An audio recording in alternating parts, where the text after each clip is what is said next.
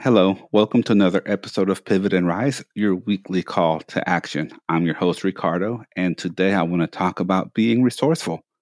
Are you resourceful?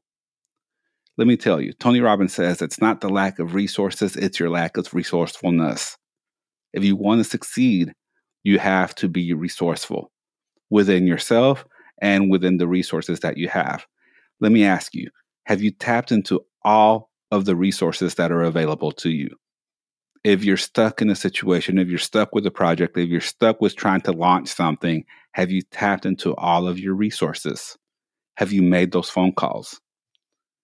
Why not? Are you scared to ask for help? Are you scared to reach out to someone that you know could possibly help you with this project? Get over it. Tap into those resources. Tap into those friends. Post it on Facebook. Ask for recommendations.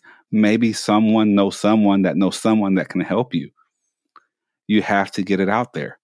You have to find that person who has succeeded or may have experience in what you're trying to do.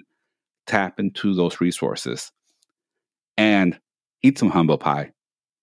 The fact of the matter is that it's okay to not know what to do. It's okay to not know. It's okay to try to reach out to someone, watch a YouTube video, and try to figure it out.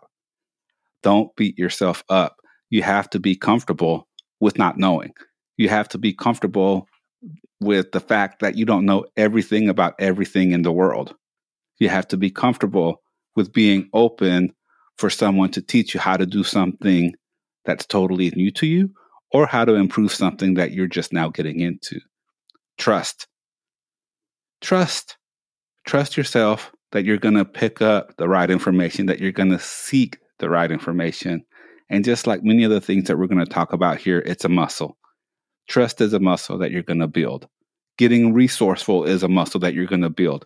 Start off small. Ask for help.